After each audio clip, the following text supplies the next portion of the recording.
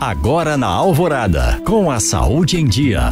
Oferecimento Grupo Citofarma. Há 25 anos viabilizando saúde com ética e responsabilidade. Já chegaram ao Brasil 1.400.000 novas doses de vacinas contra a Covid-19 do tipo bivalente. Ela protege contra a variante Omicron original e a variante BA1. Com nova encomenda entregue pela Pfizer, o Brasil já conta com 4,5 milhões de doses bivalentes. A fabricante tem contrato assinado com o Ministério da Saúde para a entrega de todos os imunizantes disponíveis com as atualizações e aprovados pela Agência Nacional de Vigilância Sanitária. As vacinas vão passar por avaliação e análise do Instituto Nacional de Controle de Qualidade em Saúde e serão distribuídas após divulgação da nota técnica pelo Ministério da Saúde com orientações sobre aplicação e público-alvo. Logo, o Brasil também contará com imunizantes adaptados contra outras variantes Omicron, já encomendadas com a fabricante. A previsão é de que até esta semana, o Ministério da Saúde tenha cerca de 9 milhões de doses bivalentes para serem logo aplicadas.